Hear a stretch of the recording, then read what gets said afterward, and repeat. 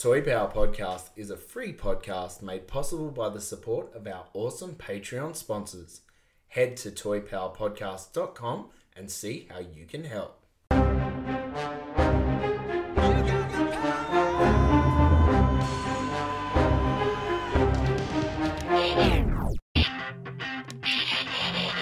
Oh yeah, business power.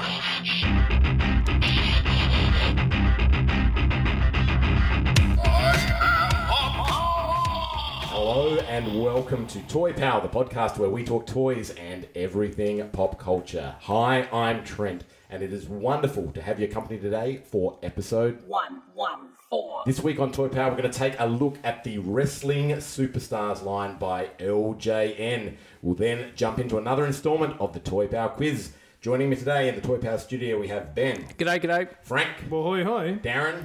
Hello, one and all. Thank you for joining us. And some very, very special guests all the way from Riot City Wrestling. We've got Sean Fuster. Good evening, everyone. And Tyler the Difference Daniels. And I'm here because... Here we go.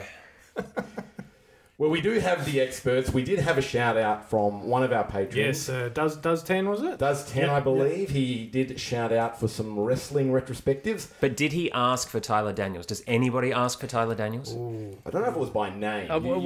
We know so little about wrestling that Tyler Daniels could have been anyone. So we needed to put our hands up and You don't ask for Tyler. we didn't need that Tyler Daniels comes. You just get what you deserve. What did I do to deserve this? But you may remember Sean's been on a couple of Toy Power episodes before. So Sean does the commentating at Riot City Wrestling.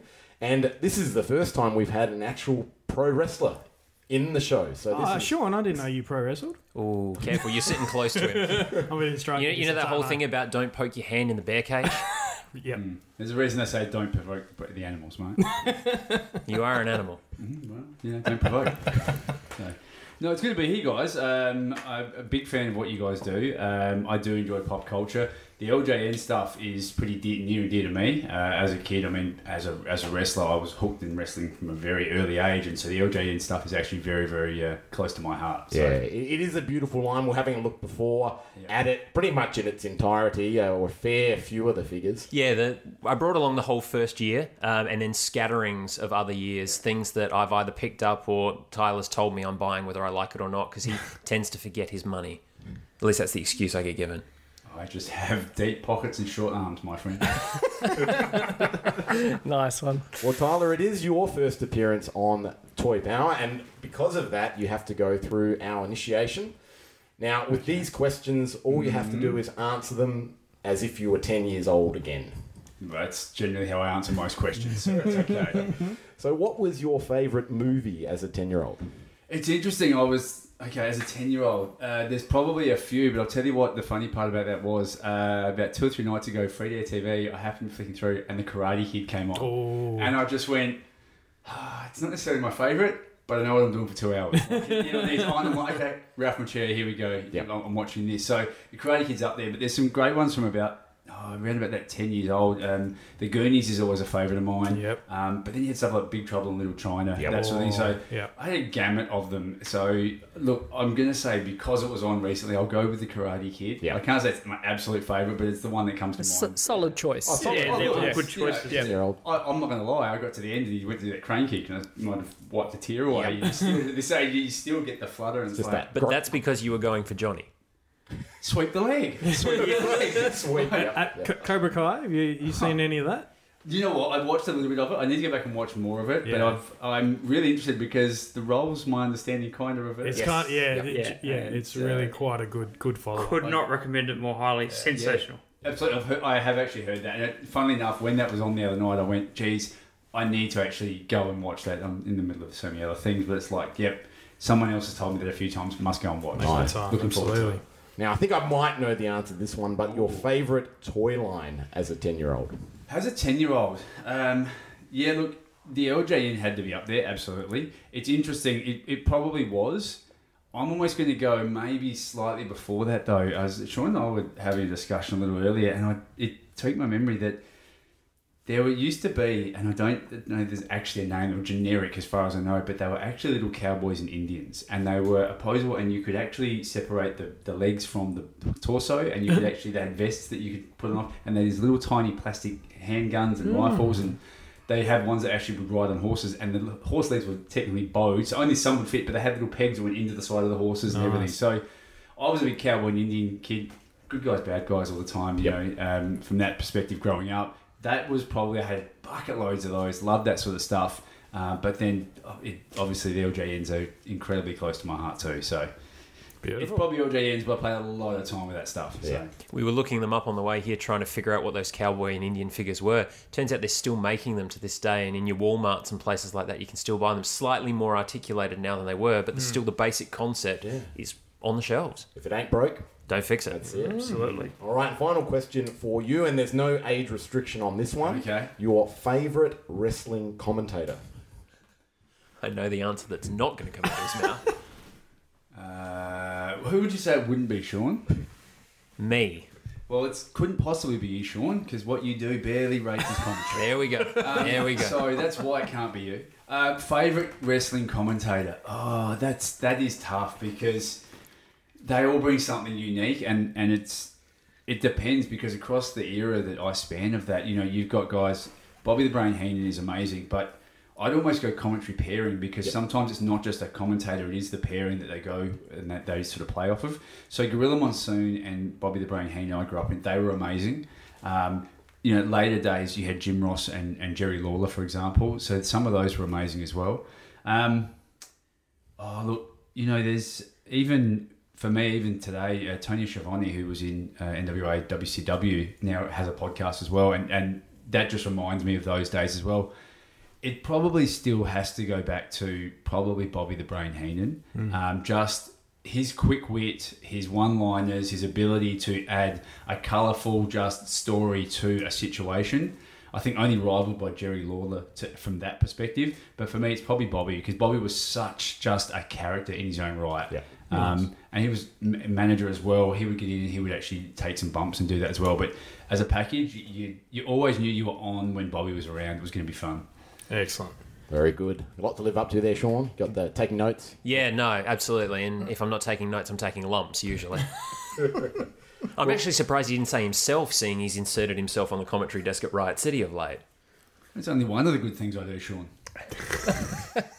Speaking of Riot City, I do follow your Instagram, Sean. So I was glued to my Instagram screen with some of the great visuals that were coming out of some of the Riot City wrestling matches. Were you doing a bit of touring as well? Was there a bit of interstate stuff? What's been going on recently for Riot City? So not only has Riot City been tearing things up around Adelaide, but they've also been working with World Series Wrestling and actually being involved in a new national tour that's going on. So that's based in Adelaide originally, but tours to Melbourne and Sydney as well. Some of the biggest stars in the world, The Machine, Brian Cage, The Villain, Marty Skrull, Joey Ryan, who's famous for a move that we probably can't say on a family show like this. They have come to Australia. They're going up against the best of Australian wrestling, not only the guys from Riot City, but also the people from the Four Nations up in New South Wales, from PCW in Melbourne. And it's almost like an international versus Australia supercard 3 times a year. And I've been fortunate enough to actually be chosen as the ring announcer and commentator for that promotion as well. So I get to tour the country with these guys and live the tour life and see what goes on and call some amazing matches.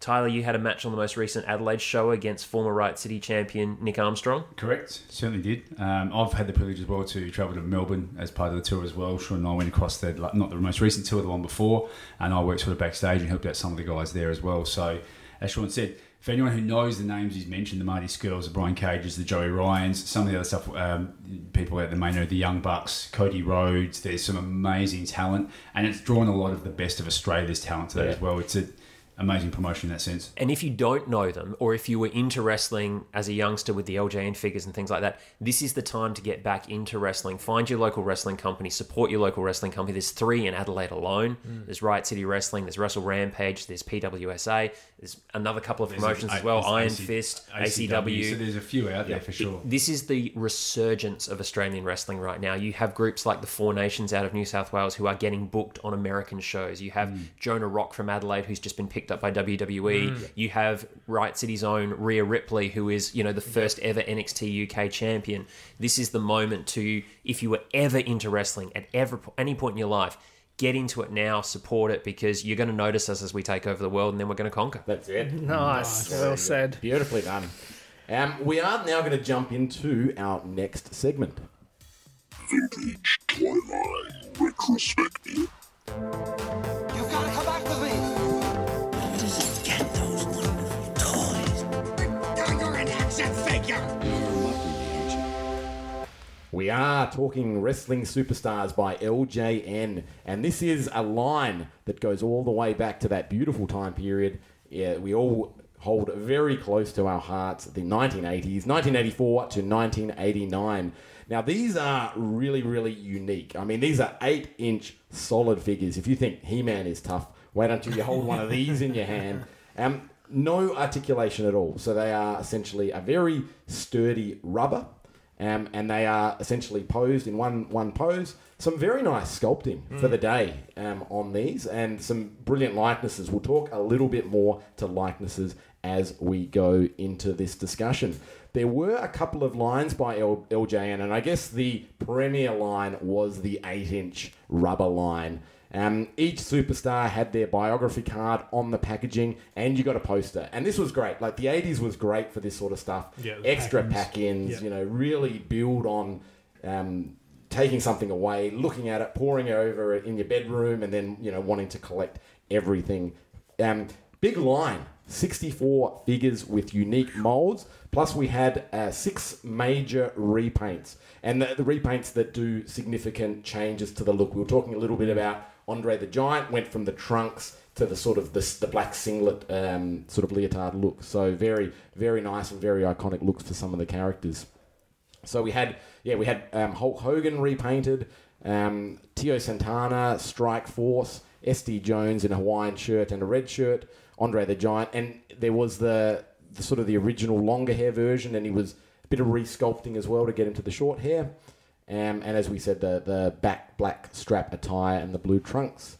Also, some minor repaints, and this is, as collectors often know, Tyler, we were talking about some of those just running changes. Absolutely. It's interesting. Yeah, there's ones like Roddy Piper, for example, which has traditionally red trunks, red knee pads, red boots.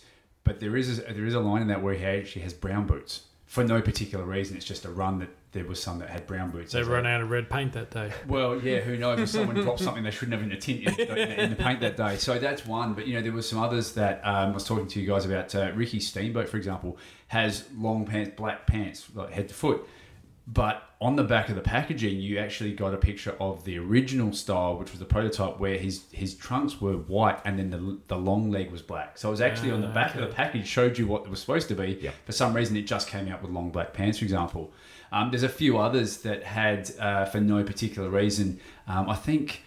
and they had some great accessories that came with it. Even Roddy Piper came with a kilt, and there was actually a different run of kilt as well for some reason. So Junkyard Dog had 3 different chains. Absolutely. So he came with the dog collar with a chain, but there was 3 different coloured chains: a silver and a black and something else. There was, who else was I thinking there as well? There was someone else that had... Hillbilly Jim, I think, had, for some reason, a slightly different coloured shirt sometimes as well. So there was just some anomalies for no particular reason. Iron Sheik had 2 different paint sets for his pants as well. Yeah, I think there was some difference on that. There was a couple that had those, and as I said, there was no particular official run in it. It wasn't actually supposed to be like that. It just was. Yeah, a lot of toy lines from that era had that issue. Yeah, exactly. And kids, I remember listening to an interview where talking about Star Wars, and we all knew Han had 2 faces, but that was about it. That was the extent of kind of what we understood as just whether you had that one or your mate had the other one. Yeah, pretty much. So it's fascinating to see all those different running changes. Because no one was thinking about collectors in those days. It was just marketable, throw it away, the kids will play with it, one day it'll end up in a rubbish heap somewhere. Yeah. And yet we're all still buying it. Yeah. We might go around the room now and ask for favourite characters. Ben, we'll start with you and we'll go around. Do you have 2 favourite characters from this line? No. I am probably the least knowledgeable about wrestling in this room. I mean, Hulk Hogan... Put him through a table. Yeah. Hulk Hogan is, the one that stands out for me. me because he had a cartoon to back him up. So he's probably I'll call him out. But and then maybe Andre the Giant. Was he in Conan? Which one? Who was He was in Princess Bride. Yeah. Right. Which one was the one in Conan? In the Schwarzenegger one, the big dude. It was it? I'm trying to think who that was because there was a basketballer as well. It wasn't Kareem Abdul, it was another guy. I think it might have been Andre actually. There's a famous picture. Yeah, and they're holding Schwarzenegger up, and Schwarzenegger for the reference, he's probably about almost half a meter off the ground, and these guys, he looks like a little kid. Yeah. And amongst these two guys, it's just that just blows my mind to this day that. Because Schwarzenegger is someone I always have looked up to because we share the same birthday, 13th of July. And but physique, I didn't want to say that, but thank you. So to see photos like that, it just blows my mind. That is a cool photo because he's about half a metre off the ground and he's still not at the same head height as him. No. And I can't think who the other guy was, but he's actually a couple of inches taller than Andre is as well. Wow. Yeah. Quick side story: I actually shook Arnold's hand last year. There we go, going into business for himself. Did he like grip really tightly? No, and then you sort of there was a whole back. Yeah, who's letting go first? Like, I just need a time Dutch moment, Yeah. I just need a timestamp on how long it took for Tyler to put himself over. Anybody know how long that was? 16 minutes in. Beautiful. There we go. Really, it took me that long. Yeah, I know. I'm losing my touch. Slipping. Frank, do you have any favourites? When it comes to wrestling, I was more of the sort of the early, probably 90s sort of stuff. So I think of, Stone Cold, The Undertaker, The Rock, and that sort of stuff. This was probably before I got interested. Of course, everybody knows Hulk Hogan, Andre the Giant, and you may have already said his name, so I apologise if I get this wrong. But the presenter is the guy in the tux over there with the red Gene coat. Okerlund. Yeah, he. I remember the face. I couldn't tell you his name, but he was the voice that I remember from that era. What's interesting, what's fascinating about this for those of us who are in the business, it shows how a character, it shows how a charisma, how a persona is what embeds in a mind. You guys have just basically named the Mount Rushmore of wrestling. You add in Ric Flair, and you've pretty much got the faces that define this business to this day. And that's what sticks with people even who aren't in the wrestling world. The mainstream appeal of those characters is just transcended. Yeah, absolutely. And it's interesting, it's exactly what Sean said. You guys aren't necessarily wrestling fans, but you know enough about the crossover into the mainstream to know those, whether it's through a cartoon or you've heard Mean Gene. And he was around he actually sadly passed away only the start of this year. But he was iconic. And the funny thing was, he and Hogan worked before they even got to the WWF. They worked back in a promotion before the AWA, and literally Mean Gene actually introduced Hulk Hogan to the world through a promo they did in AWA. So Mean Gene was a massive part of Hogan's sort of life the whole way through as well. Are you saying that announcers can actually help talent? I'm saying some can. So close. So close. Probably the only other one I share that is the Ultimate Warrior, and which I'd sort of, again, that sort of persona that I knew more than anything. But I do want to give a shout out to I'm not sure of the family link, but he's married to my cousin, so whether that makes him my step cousin, I don't know how that works. But anyway, it was an 80s themed party. I think I came as just like MacGyver with the mullet and stuff, and he's rocked up full Ultimate Warrior, and I've just gone, that's it, and I was the only one who flipped out. The rest of my family going, why is he stripped down to his underwear? What's going on here? Well, he's got tassels in it. Yeah, exactly. And he was so happy. He goes, you know who I am, thank God. Absolutely. No, massive shout out to him for that. Absolutely. Yeah. For sure. Any favourites for you, Tyler? Oh, plenty. There's so many of them. You don't get to name yourself. We're talking about earlier era wrestlers. Just want to get that out there. The sad part for me was LJN weren't around long enough to license my likeness, which is the part that's the most disappointing part for me. No, look, I think for me there was a heap, and I was fortunate that I got to watch these larger than life superheroes do this on TV, and then I got to play with this amazing 8-inch lump of rubber that you could throw and mash around like they were. So I had my favourites on screen, and then I could actually replicate those. So one of my favourites, it's a love-hate because it's Paul Orndorff, Mr. Wonderful. Amazing physique in real life, just chiseled, just looked like a bodybuilder. He was amazing. He was kind of like the antithesis. He was his Hulk Hogan's best friend at one point, turned on him, became the worst heel ever.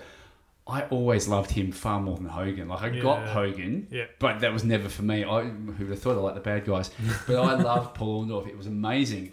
So I, of course, got the LJN Paul Orndorff, and the only worst part about that is his face looks almost nothing like Paul Orndorff. So I had to have it because it was him, but at the same time, it was really disappointing because his face just didn't actually look like Paul Orndorff. So that was one of my favourites. One I actually never had was actually Randy Savage, but I always loved the pose of Randy Savage and just the look of it. It's funny because it looks like almost an expanded, as if he's been sucking helium. It looks bigger than he should, but it still just looks so cool about Randy Savage as well. But there were so many of them that are my favourites because they just were, they literally got to live out these people on TV in real life. So, yeah.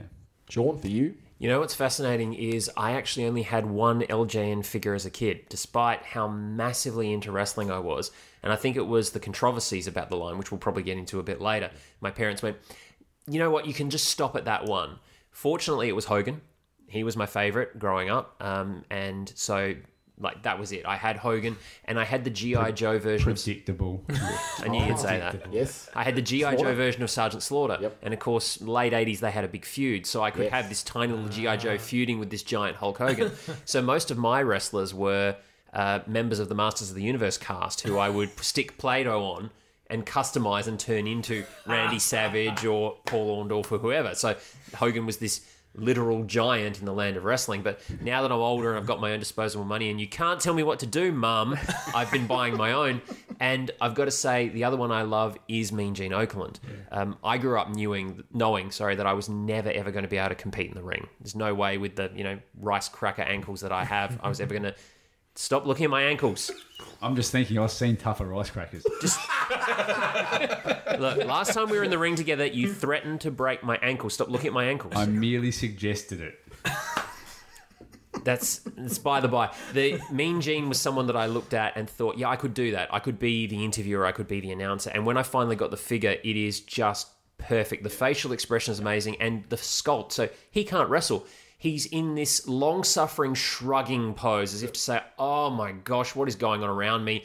Being a wrestling announcer for Riot City Wrestling and for World Series Wrestling, I identify with that pose. Sitting next to Tyler Daniels right now, I strongly identify with that pose. So Hogan and Mean Gene, they'd be my two picks. Yeah, beautiful. Nicely said. Darren, for you? So, at the risk of sounding unoriginal, I'm going to go with Hulk Hogan, number one. Yes. And huge shout out to Rocky 3. Yes, of course. And I'm reaching back into my memory banks. Am I getting my lines mixed up? Junkyard Dog? No, Junkyard Dog was there. Absolutely, yeah, he was definitely there. Yeah, very good. I had these written down, so I'm not copying anyone when I say Hulk Hogan.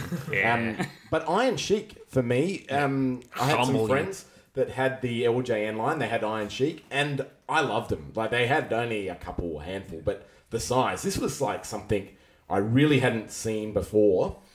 So unique. Their versions were well played with, and all the paint had pretty much rubbed off the shirt. But the figures are so durable. If it's not for the rub, they're really pretty much pristine. There might be a bit of nose blemish or beard blemish or something like that, but they're very, very sturdy figures. What always fascinates me about the paint on them is we talk these days as collectors about paint apps, where the figures have enough paint apps to go through. You look at the new Mattel mainline Batman figures, and they'd be great figures if they had just some more paint on them. You could see the sculpted detail. It's not brought up. How many paint apps must these wrestlers have to 40 years later still actually have some after we've been hitting them and each other with these lumps of rubber? Yep, that's pretty that's some impressive. durable paint. It's interesting you said, they were lumps that you would mash together and you would just bash around. And as Sean said, the paint on a lot of them is still quite durable. Yeah. It's really just those end pieces that are just the most exposed that generally rub off. Toes, noses, butt cheeks. Even across the chest. Seriously, butt cheeks, knees, that sort of thing. Yeah, don't look at my Superfly snooker figure too far. It's indecent. Why has he got his butt cheeks out of Superfly snooker, Sean? Is there a story there you want to tell us? Not that I want to tell you. Okay, interesting. We'll follow that up. But it's interesting, we look at these now, they're 8-inch lumps of rubber. You remember when we're sort of 10 years old, that's huge. That 8 inches is massive. They're big now to look at. So you think back then when you're playing with them, how small we were playing with these figures that were just massive there. Yeah, they stand alone in that sense for me. Watching Trent's kids get into them tonight. Yeah, Callum and Robbie, they were having a wonderful time. And that's, to me, there's a lot in 80s toys that kids will just pick them up and just want to get in and play with them. And how good is that? That's just so cool to see. They are what they are. You just know straight away. What This to is do. Yep. What do you need in terms of play sets? For play sets, you need to have something to go along with these toys. And, of course, we had the Flingham wrestling ring, if I've done that correctly. But this one it's big, and Sean has brought it along so you can see it. It is big. It's got height to it. It's got the coloured bands, I guess, that go around and have a nice flex to them. The ring ropes, yep, there's the terminology. But this one actually had a bit of controversy that we'll go into. It was made so well and it was so sturdy, and I guess the points at the top of them were thin enough that you could actually impale yourself on these. And someone did. Yeah, and someone did. And I didn't get the impression of exactly how it happened, but it sounded like almost a foot went into it or someone fell on it. Yeah, my understanding is that kids were wrestling with it, might have wrestled with each other a little bit, and someone went diaphragm first. Oh. So it's sort of up under the rib cage, up in there in a puncture. And if you look at the turnbuckles and the ring posts, they are, maybe not even half a centimetre wide at the top. Yeah. But they are long. You know, they are almost as tall as the figures. They're probably a good, 6, maybe 6.5 inches. Yeah. And to have one of those go up through your diaphragm as a kid, I mean, that's one of those urban horror stories that goes along with the kid that choked and died on the missiles from Battlestar Galactica. You know, this is why we can't have nice things. Yep. It's also the reason I never got one of those rings. I remember having to make one, of all things. My parents thought it was better for me to make one out of wood than to have the plastic. I'm like, okay, even as a kid, I can see the problem with that, but that's fine. Let's go. Let's do it. I had one. I didn't have any wrestling figures, but we made one for the muscle figures. Yes. And Dad made it out of wood, but what are your ring posts made out of? Nails. Yep, absolutely. And rubber bands around the edges. Safety first, kids. Now, is it true there was a cage accessory that you could get to go on top of that? Yep. How did that work? I was just I didn't look up pictures for it, but were you able to still get your hands somehow in there and up through the top? Yeah, There was no roof on it, but Yeah. I tell you, trying to find one of those these days. We've been looking for a while, haven't we? To try and find that accessory this day and age is very, very difficult. It's probably the hardest part to find. If you go on the internet, one of the best examples is Michael Mercy, who does a lot of toy reviews out of Canada. Yep. He's actually got the complete set with the blue steel cage. It's one of the most pristine examples I've ever seen. Yeah. So check out his channel for one of his videos on that, and you can actually see how it's sort of folded around, attached to the outside of the ring posts. Yeah. So it sort of came up almost over the sides of the ring, and then you reach down over it. And the idea of a cage match is you're trying to escape. So there have been a lot of wrestlers scaling that and falling off the top or jumping back in off the top, and the noise it makes when those wrestlers hit that mat is beautiful. Absolutely. Very good. What about merchandise? Other wrestling merch? Is there anything maybe to you guys that stands out that is a sort of must-have in the merch space? Hulk Hogan vomit bags. Sorry, what? Hulk Hogan vomit bags. Last year at the Mega Toy Fair, we found not only a Hulk Hogan suitcase, but Hulk Hogan vomit bags. They're not technically vomit bags. They're vomit bags. They're actually lunch bags. You were ill when you saw them. However, You threw up in one. I've seen Sean cook. So if Sean had made lunch in one of these lunch bags, they would then become Hulk Hogan vomit. Wait a minute. So when you threw up in that one, you were just swerving me to force me to buy two? Yes. Yeah. And you bought two. Doesn't it just make you sick? There is plenty of merch out there. Who was it was telling the story? Was it you? The Hulk Hogan. Tell that story. Oh, God. Yeah. So, all right. So, LJN also owned Acclaim. So, they made all the video games for WWF at the time as well. So, you've got all that. But one of the big products was the Hulk Hogan training and workout set. Pair of dumbbells, a hand gripper, a chest expander type thing, headbands, sweatbands, and a 40-minute cassette tape of Hogan, exhorting you to work yourself to the bone over beautiful 80s music, much of which was composed by Jim Steinman of Meat Loaf fame, which is probably responsible for why there's so much meatloaf on my iPod. Now you know who to blame. Many years later, I actually interviewed Hogan, and it was a fantastic chat. And at the end of it, I thanked him for his time and told him what a fan I was and how much he meant to me growing up. And I said, as a kid, I even had the Hulk Hogan workout set. And he took one look at my pipe cleaner arms and said to me, "Do me a favor, brother. Never tell anyone that story." I love it. That is gold. So LJN slapped wrestling on whatever they could. Lunchboxes, Yeah, glasses. It was the Star Wars level marketing push on this, because it was an all-American industry where one man owned the rights and likenesses to all these people, and they could just slap it on any and everything. Money banks, crayons, colouring books, cartoons, the works. Yeah, you could. For me, one piece of merch beyond that I had for me when I was about 89, I actually went to the States and actually saw a live show at Nassau Coliseum in New York. It is the one thing that I can actually lord over Sean. Sean has met so many of our collective icons that we both hold so dear and has spoken to them, has photos with them, all that. Amazing, Sean. But did you see Andre the Giant wrestle live, Sean? No, I didn't, and nor did I see Jake the Snake Roberts wrestle live. Yeah. What about Rick Rude? No, not Rick Rude either. What about Demolition Axe and Smash? No, but I actually don't mind about that because LOD forever. Did you see the Ultimate Warrior live? I'm really glad I didn't. No. Oh, mate. You have to say you at least saw him. You didn't have to appreciate it. But you did. You have to say it's right. So I actually, and Sean's seen this, I have got somewhere and I keep meaning to find them. I actually have my original tickets from 89 for that show as well. And so I went back and had a look at that. But from that show, I actually bought merch at the show. And what I bought was actually the replica title belt at that stage. Yep. And it's this plastic middle plate and it had the foam backing and all that. And as whatever age I was at that point, used to wear it, whatever. And over time, the foam backing has deteriorated and whatever. And I actually then made, I think out of old cereal boxes, so I made it 3 or 4 or 5 sheets deep. I actually templated it and cut it, so I put it back into it and made another belt out of that. Nice. I actually still have, and I will find, Sean, I'll show it to you. I still have that the plastic plate, the middle plate somewhere back at home. So that's from 89. That was probably my piece of merch at that stage that I held very, very dear. Yeah.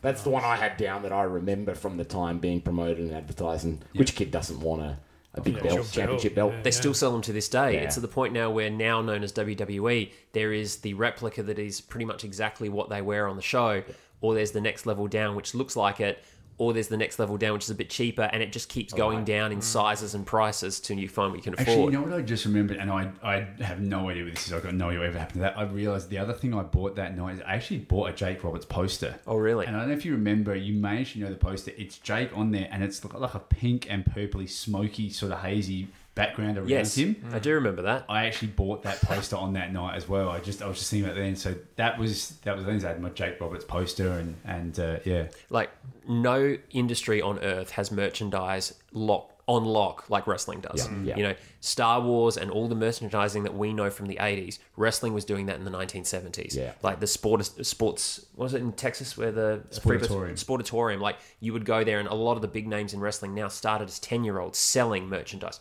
posters, t-shirts, foam fingers, souvenir cups. Wrestling basically invented that mass merchandise push. Well, you have to remember it's a carny sport. It comes from that carnival industry. You go there, they don't just want you for the show, they want to sell you something to take home from it. And something to eat, something to drink. So it's that whole concept. You get them in the door and then you take every dollar they have while they're there. So that's the industry, and still to this day, they will take every dollar they can from the workers themselves or the audience or whoever. Yeah. Tyler Daniels, equal opportunity offender. You mentioned the Sergeant Slaughter. So Sergeant Slaughter, I believe, was slated for an 8-inch figure in the LJN line, and there was a dispute, which is interesting knowing how tight it was. Yeah. He did get the Hasbro G.I. Joe sized figure that came out. But do you know any more details about that spat? What's fascinating is that Slaughter left the WWF because he got offered the G.I. Joe job, and WWF had their toy deal with LJN, G.I. Joe, of course, being a Hasbro product. Vince McMahon said, nope, you can't continue to wrestle for me and be the face of a product that we're not associated with. Yes. So Slaughter quite wisely said, I'll take the permanent iconic status and money of being with G.I. Joe, thank you very much. And went and did that. While he worked for Hasbro and for G.I. Joe, they created a Hasbro 8-inch solid rubber Sergeant Slaughter that looks like the LJN wrestlers, but it's emblazoned with G.I. Joe logo all over it. And the advertising has Slaughter, a photograph of this toy of Slaughter standing atop all the decimated LJN wrestlers saying the real King of the Ring is back. So you got a Slaughter in an 8-inch, which you could quite easily bring into the series to use. It just never was actually part of it. Yeah. The unofficial, official version. And good luck finding one. Because they are so expensive. Now, was there something about him coming in a band? No. He's a mail order. Mail order? And then there was a reaction, like a chemical reaction to the plastic they used Something in like the that, baggie, yeah. and he got all these spots on him. Yep. So yeah, maybe Because it wasn't made as well. Right. There you go. That's fascinating. Speaking of rare things, that might maybe be one of the contenders for the rarest toy. But is there something in this line that is just this sort of holy grail piece? Is it that Slaughter mail away, or is there something else? It's one of them. Yeah, it's certainly one of them. But these days, there's, as collectors do with everything, people want everything associated with it. So there's actually Zack Ryder, who's a current wrestler today, actually collects these as well, and he's got a whole heap of stuff. He's actually got some of the which are wood molds, the original wooden molds they used to create the prototypes. Wow. So he's gone to that level and depth, and I mean, good luck to him. I would love to do that. I tell you what I did see, and I actually went and had a look at these just recently. I found at the moment there is the original resin prototype of the long-haired Andre the Giant on eBay at the moment. Oh wow. $6,800 US. Yeah, Wow. so $6,800 US. It is the resin version of it, and you look at it, and I'm looking at it going, yeah, it is everything that is, and you can see it, but that's the prototype. So when you can find that sort of thing, they're kind of the holy grails. But the black card series at the end is the most sought after. The last series is what they call the black cards, because the packaging, the original first 5 came in was a blue background that had their picture in it. For the last one, they moved location or something. I can't think what it was. Changed manufacturer as well. It wasn't LJN anymore. It was someone else going off the tail of the LJN. It's a Canadian company. That's what I mean. They moved to Canada, and I know the production came out of there. They still did it in the same line, but the card was a black card rather than a blue card with the backing of it. And those series are quite hard to find and rare, especially in good condition. You mentioned before Ultimate Warrior. He's actually in that series. Yeah, right. And I know that recently, I actually saw one of the ones that came out there was Barbarian, and he was in that series. And in box mint condition, he was the best part of $1,000 US as well. Wow. So yeah, look, to find them, because they get bashed around so much, there's paint, and you kind of accept that. To find them in immaculate condition is hard, and then to find them still in box, as you can imagine, is very rare. And people these days now recognise sort of the value of that. So they're kind of the holy grails. Some of the real holy grails are the actual accessories. Yep. Because a few of them came with hats. Terry Funk, that was in the original series, actually had a hat. He also had a branding iron. A cattle branding iron. As you do. Yeah. Right? So, to find that in the first series as well as Cowboy Bob Orton, who actually came with a vest and a hat. And you can kind of generally find a vest or a hat or one or the other, or someone's made a vest, but to find the originals of those are quite hard for some of those accessories. Miss Elizabeth, the only female figure in the line, came with a removable skirt from an iconic moment where she distracted the bad guys by removing her skirt, revealing she was wearing like a bathing suit type dress. It was very chaste. It was the 80s. But it was still, oh my gosh, there's a pantsless woman on screen. I turned around and looked at the wrong time. Now I've been beaten kind of moment. Right. So they gave her a cloth skirt to replicate that moment. And just like Roddy Piper's kilt, good luck finding that. Yeah, and I actually think there was a couple of different colours of that for no particular reason as well. As purple and gold, I think. Yeah, exactly. So Miss Elizabeth herself is actually quite hard to find in decent condition. That's why I don't have one. And to find that skirt, the accessory is really hard to find. Yeah. There were other lines as well, when we talk about the 8-inch, and that's probably the most iconic, but there was a smaller Bendy's line, and this is that great, I always remember those 2 little dots they had in the back to allow the wire to actually bend, and you could pose them and that sort of thing. So the Bendy's line was a sort of, I guess, a subset, 18 figures all up, each having a unique mould, some minor variations in paint apps. But again, we had Hulk Hogan. I think he came with a blue knee pad and a red knee pad version. But another really cool line in that more traditional You say scale. a really cool line, but there's one person around this table that's going to cut sick about it. Look at that look on their face. Look at that. I don't know what you're talking about. That never existed. There was the 8-inch version, and that was it. The rest, I'm absolutely one of those snobs about that. There was the 8-inch version. The rest. Well, if they were inferior, should I even mention thumb wrestlers? Depends. Do you want to wear that chair around your head? Not really, but I did want to say 1, 2, 3, 4. I declare a thumb war. Hey. But I do remember those. Yeah, I didn't mind them. They were good. They yeah. were the ones that you could take to school because the teachers wouldn't ban you. Because Yeah, the other controversy about the 8 inches was the level of concussion that you left people with when you lost your temper and hit somebody with them. So they They're were banned waiting, at most aren't they? schools. Yeah, And it was like, you cannot bring your wrestlers to school. But the thumb wrestlers were okay because they were hollow, they were soft plastic, and the worst you could do was break each other's thumbs, which is infinitely better. Infinitely better. Well done, South Australian educational system. That is beautiful. Any closing remarks as we wrap the LJN line? I know obviously we didn't have a lot of it here, but just hearing the love and the nostalgia from Tyler and Sean and bringing them in, they are a wonderful part of the 80s culture, the 80s toy history, and I think they're a big and very important part. Definitely. So it's been wonderful to have you guys in to talk them through. Any closing remarks on it? Well, I think just to talk about the collection and things like it's amazing to see them. It's the biggest collection I've ever personally seen in my whole life. But just to see, they're still on toy shelves in today's market. Like you walk down the toy store, you see Transformers, you see Star Wars, you see the Marvel or DC line, and then you see wrestling. Like they're still got a fairly prominent position in the toy line, and there's still lots of kids that gravitate towards the wrestling toys. And this is where it all started. So it's I think massive thumbs up, and it's just something that unfortunately didn't hit our radar, but it's awesome to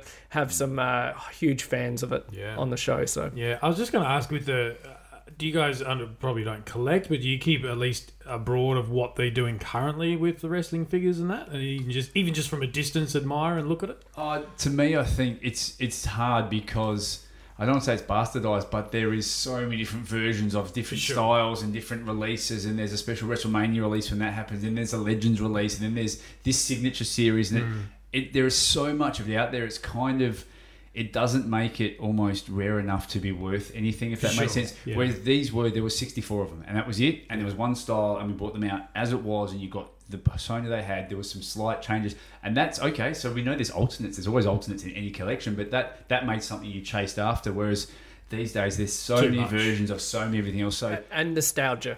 Absolutely. Chasing that childhood memory. For sure. You can't create that again. I mean, it's. The thing you said, you go through this. So even if you go through toy fairs and stuff, and you go secondhand hunting, you will find boxes and boxes and boxes of all these different versions of articulated wrestling. And you go through, you'll find 9 versions of this and 7 versions of that person and 3 different versions of this person, whatever. You just don't come across these, and that's I think what the beauty of that is, and that's what I mean. There's such a big variety of it. It's not really my thing.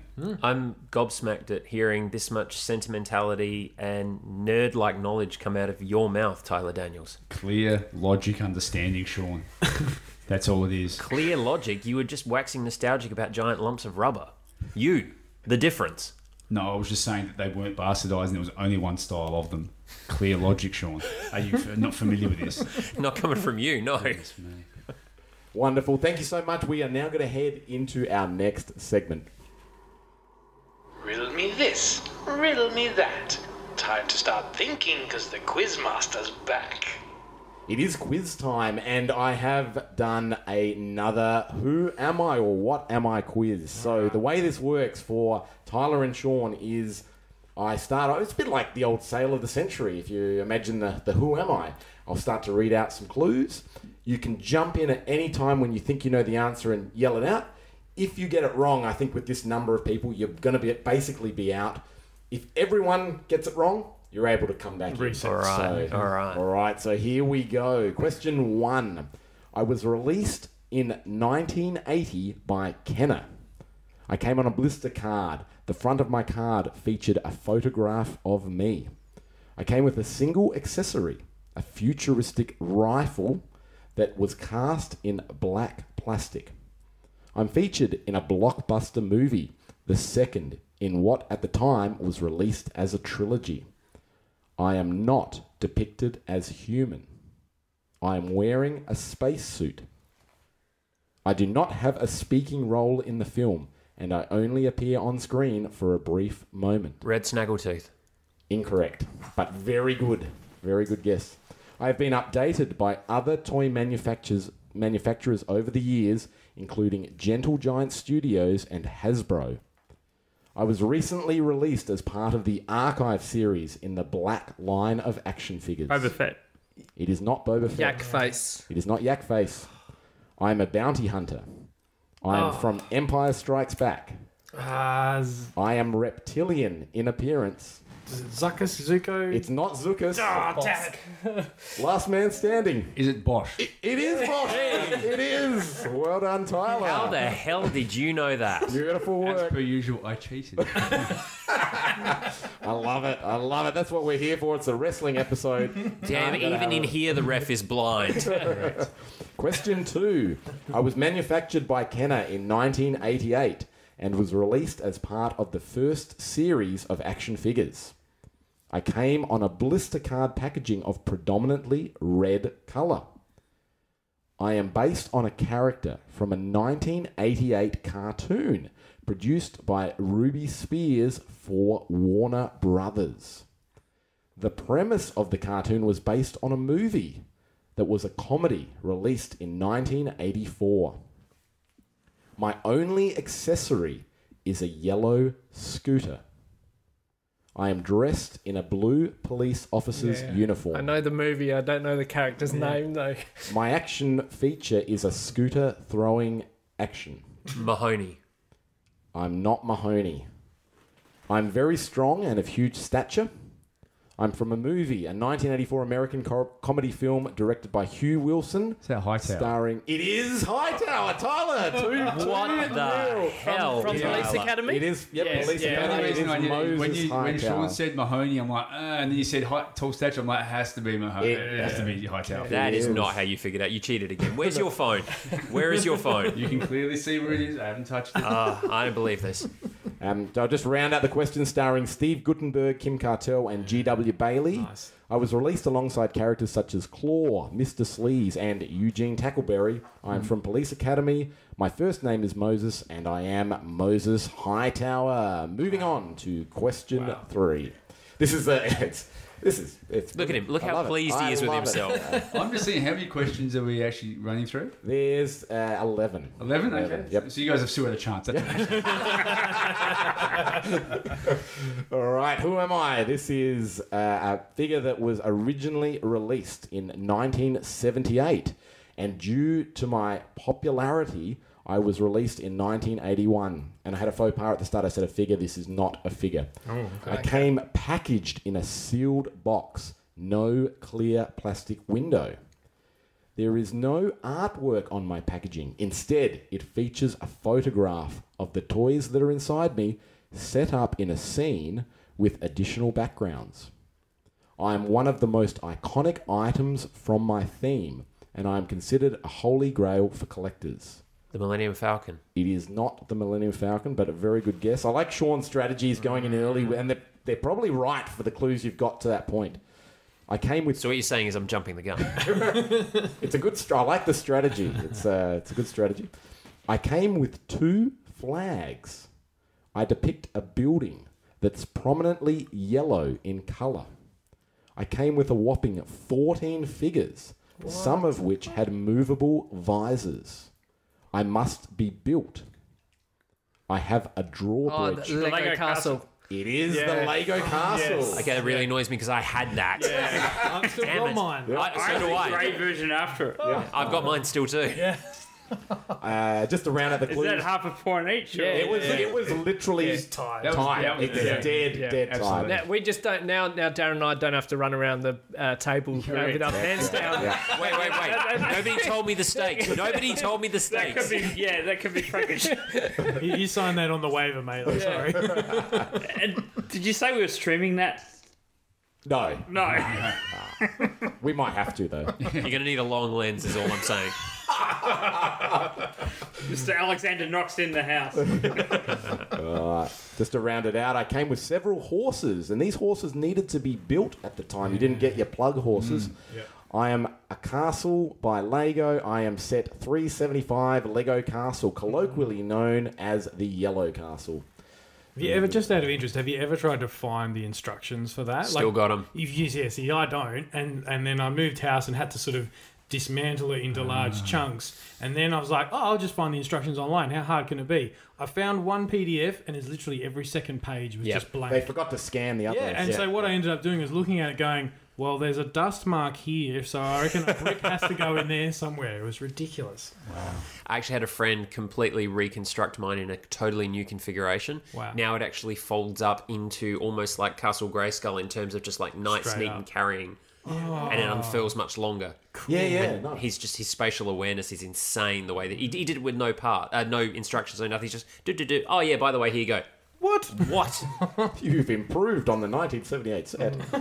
Excellent. That's very cool. All right, question 4. What am I? I was released in 1986 by toy company LJN. I came packaged in a box, the front of which depicted the contents inside as an illustration. I came packaged with an exclusive action figure that was never released as a carded action figure in this line. Sling'em Fling'em Wrestling Ring. It's not the Ring'em Fling'em Wrestling Ring. Finally, you got one wrong. I came with glow-in-the-dark features. My eyes and teeth both glowed in the dark. Fortress of Fangs from Dungeons and Dragons. Oh no! No, it's not. No, it's Cat's Lair hang from on. Thundercats. No, it's the Tomb of Doom from Thundercats.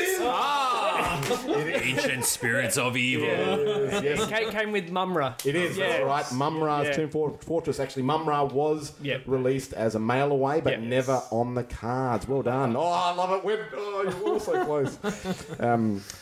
Just to round it out, the figure that I came packaged with was only 4 3/4 inches high, even though many of the figures in the line were much taller. I feature 2 statues, each with moving parts.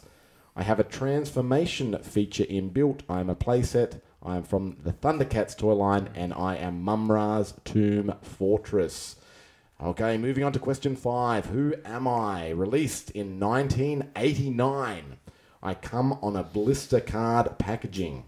The front of my card features several illustrations of me, but no photography. I do not come with a mini-comic. The back of my card features a bio. I feature 2 yellow bones that are sewn into my clothing. I come with 3 accessories: a crossbow, grappling hook, and a removable belt. Rat King, yes. Yeah, Ninja Turtles. It is the Rat King. As soon as you said Ninja illustrations Turtles. on the card, I was like, Yeah. I mean, That's where you live, baby. Well done, man. pants stay on. Yeah. I have red eyes. I have a centipede crawling across me. I was manufactured by Playmates. My packaging contains a clip and collect pizza point. I have ginger hair, or as one of Davy's words, I'm a ranger. I wear bandages on my body, and some even cover my face. I have many rats sculpted onto my body and my accessories, and I am the Rat King. Very well done. All right, this is Tyler and Ben duking it out at the top there on... well, what are you on now? 1.5 points? 1.5 points, yeah. All right. Who am I? I was released in 1986 by the company American Greetings. I started out as a toy, but due to my popularity, I spawned a direct-to-video movie, and then in 1987, a 1-season, 13-episode cartoon. The voice cast that worked on my animated series mostly all went on to the Beetlejuice animated series in 1989, and the show shared many thematic elements with mine.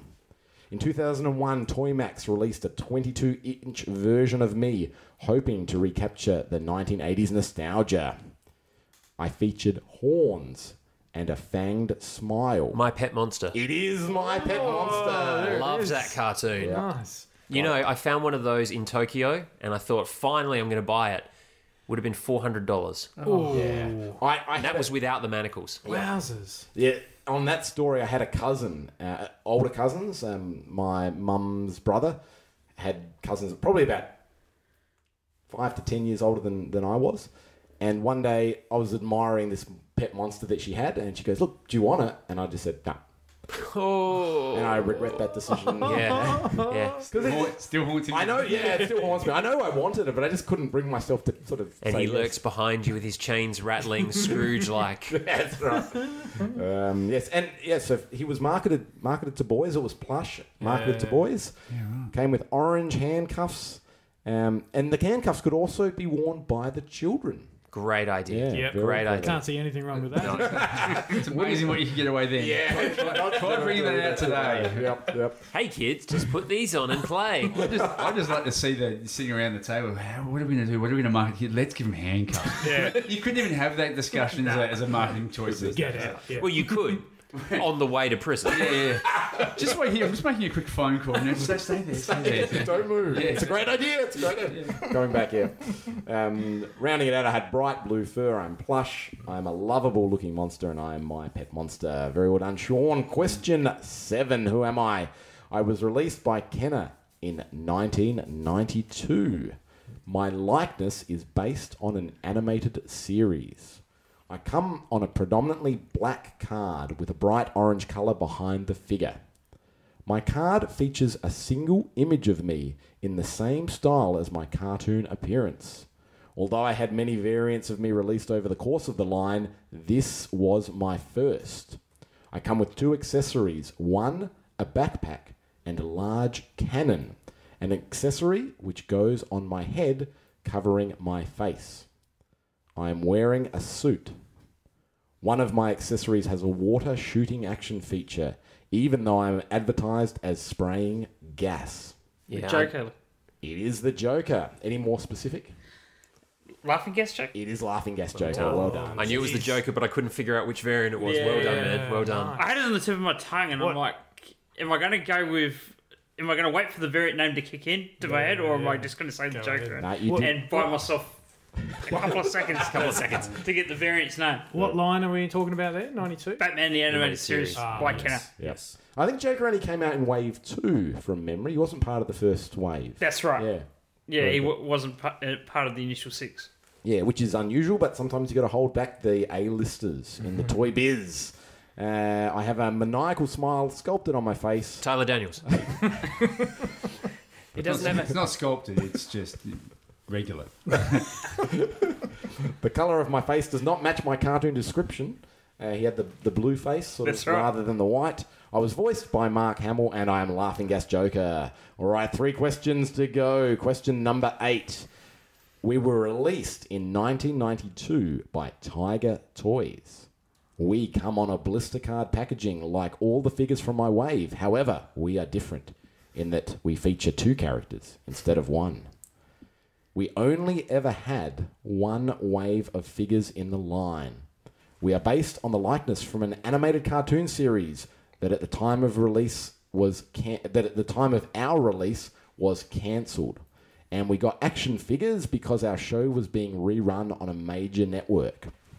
One of my characters is human, the other is not. it's Dr. Claw and the cat. Such a good guess and so close, but it's not. I know now which one it is. We come with 4 accessories, 2 for each character. Of the human character, Yeah. comes with 2 accessories that allow me to go into disguise, a sombrero and a clip-on moustache. Penny and Brain from Inspector Gadget. It is Penny and Brain. Yeah. The other 2 accessories are a skateboard complete with booster rockets and an electronic book. We come with a secret mission card. I come with blonde hair and a pet dog. We are from Inspector Gadget. It We was are it was Penny and one or Brain. the other, and I'm like, I'm gonna go with the bad guy. Burnt. Always go. Yeah. Can I just point out that basically you're holding Penny's book now? If you think about it, all those years we wanted a book like Penny's. Now we have iPads. It is pretty much. You're right. Because like I can name 2 toy lines that Tiger Toys Exactly what produced, I was and thinking, that's So So close. I love it. That's good. All right, we are on to question 9. I was released in 1994 as part of Series 1. I came packaged on a clamshell style packaging. I feature a cape. I have green eyes. Dr. Killamov. It is not Dr. Killamov. 1994. Very close. A few of these figures had variants, including me. My variant was an unmasked variant, and Series 1 consisted of 6 unique figures.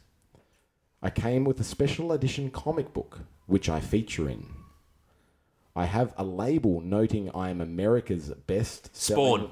Yes. Oh, it is Spawn. Nice. Best-selling comic book. I was not manufactured by a major toy company. Instead, I was manufactured by the then fledgling company that made a big impact. Other figures in Series 1 include Tremor and Overkill. I was created by Todd McFarlane and manufactured by Critter McFarlane Spawn. Toys. I am Spawn. Just this weekend, we went on a big toy hunt with our friends from the Fortress podcast out of Sydney, and another Trent, from the Fortress, actually picked up the Spawn, the alternate Hamburger Head Spawn, and the alternate Monster Head Violator, all in a single run, all still mint in package. Yeah. What? And he didn't pay any more than $70 for the three. Yeah, Altogether, like $70 total. They're not. They haven't held their value. They haven't, but they're still damn good. Yeah. No, very nice. I actually, as I Instagram stalk you, I was watching all the videos from that, and I did see that hunt. You went to Paddy's. We did. Started out at Paddy's, worked our way around. We went everywhere. Fisherman's Wharf Market. Yeah, and, we went everywhere, and I didn't spend a dime. Well done. That was great. I do love your sense of humour as well. You guys on there is very good. Worth checking out. Follow Sean. You must. He didn't know. All right. Question 10. I was released in 1986 by Mattel. I was released in a window box. I featured in a cartoon produced by Filmation Studios. I'm not considered an action figure from my line, and I share no parts with any other items released in my line.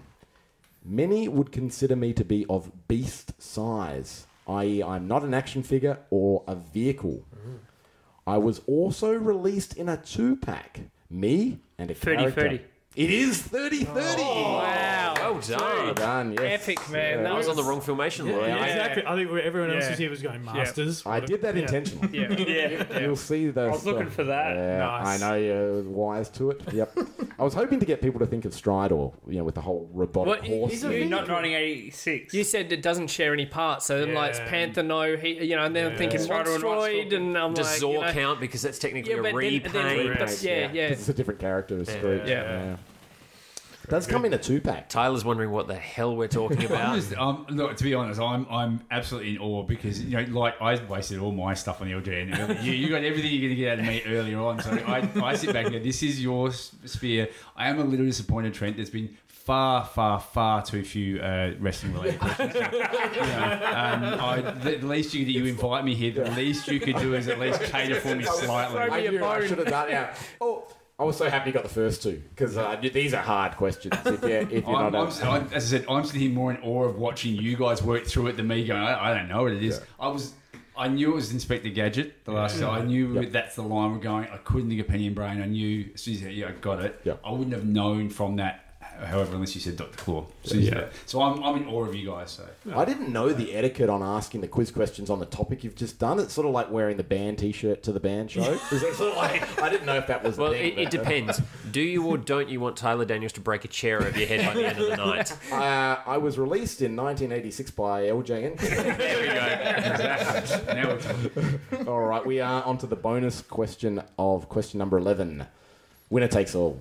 Oh, Just made that up. All right. I was released in Kenner. I was in the lead until then. I was released by Kenner in 1986. I came with 2 core accessories, and they were described as independent accessories on the card, even though they were joined together. I also came with a non-painted, non-articulated small character who is cast in a translucent yellow plastic. The back of my card contained instructions, including the following comment. Note, backpack must be in the upright position as shown. I am part of a team. I feature in animation, and my design was based upon that animation, even though there was a movie franchise in which my character was also featured. My packaging is predominantly purple and features a drawing of my character on the top right-hand corner. There is also a small speech bubble printed to look as though I am talking, and it features a catchphrase. I have blue eyes. Egon. It is Egon. I was about to say Venkman.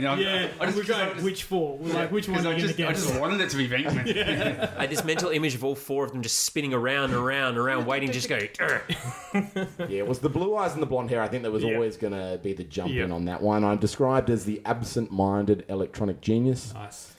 My team members fight paranormal beings. Other figures include Ray and Winston. I'm from the Real Ghostbusters line. I am Egon Spengler with, if you didn't know the name of it, the Gulper Ghost. Oh, that was the little translucent? Yeah, they all came with those little Gulper Ghosts. And you could twist the thing to get the little proton thing spinning around. Or cut it off to make it more screen accurate. Yeah. Not that anyone ever did that, ever. No.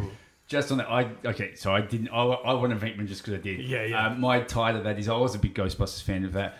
Last year I was in the States, and being an adult as you do, I actually did what I called my Venkman trifecta, and I actually went through in New York and saw the State Library. Yep. I did the apartment block, and I found the firehouse. Yes. And the firehouse is actually Is it a working firehouse? at the time it's actually being redeveloped because it's run down or whatever, so I was actually brought it up and they were actually doing it, but someone I think is trying to get it back to a state that looks almost... Because I did see a photo pop up recently of someone standing in front of it, and it looked like it had been redone. That's so exactly, I was there this time last year, and it was, as I said, they were trying to... It looked like someone was trying to fix it and render it and stuff. Yeah, so, nice. but I was there, I'm in New York, I'm a Ghostbusters fan. Excellent. I saw it as a kid.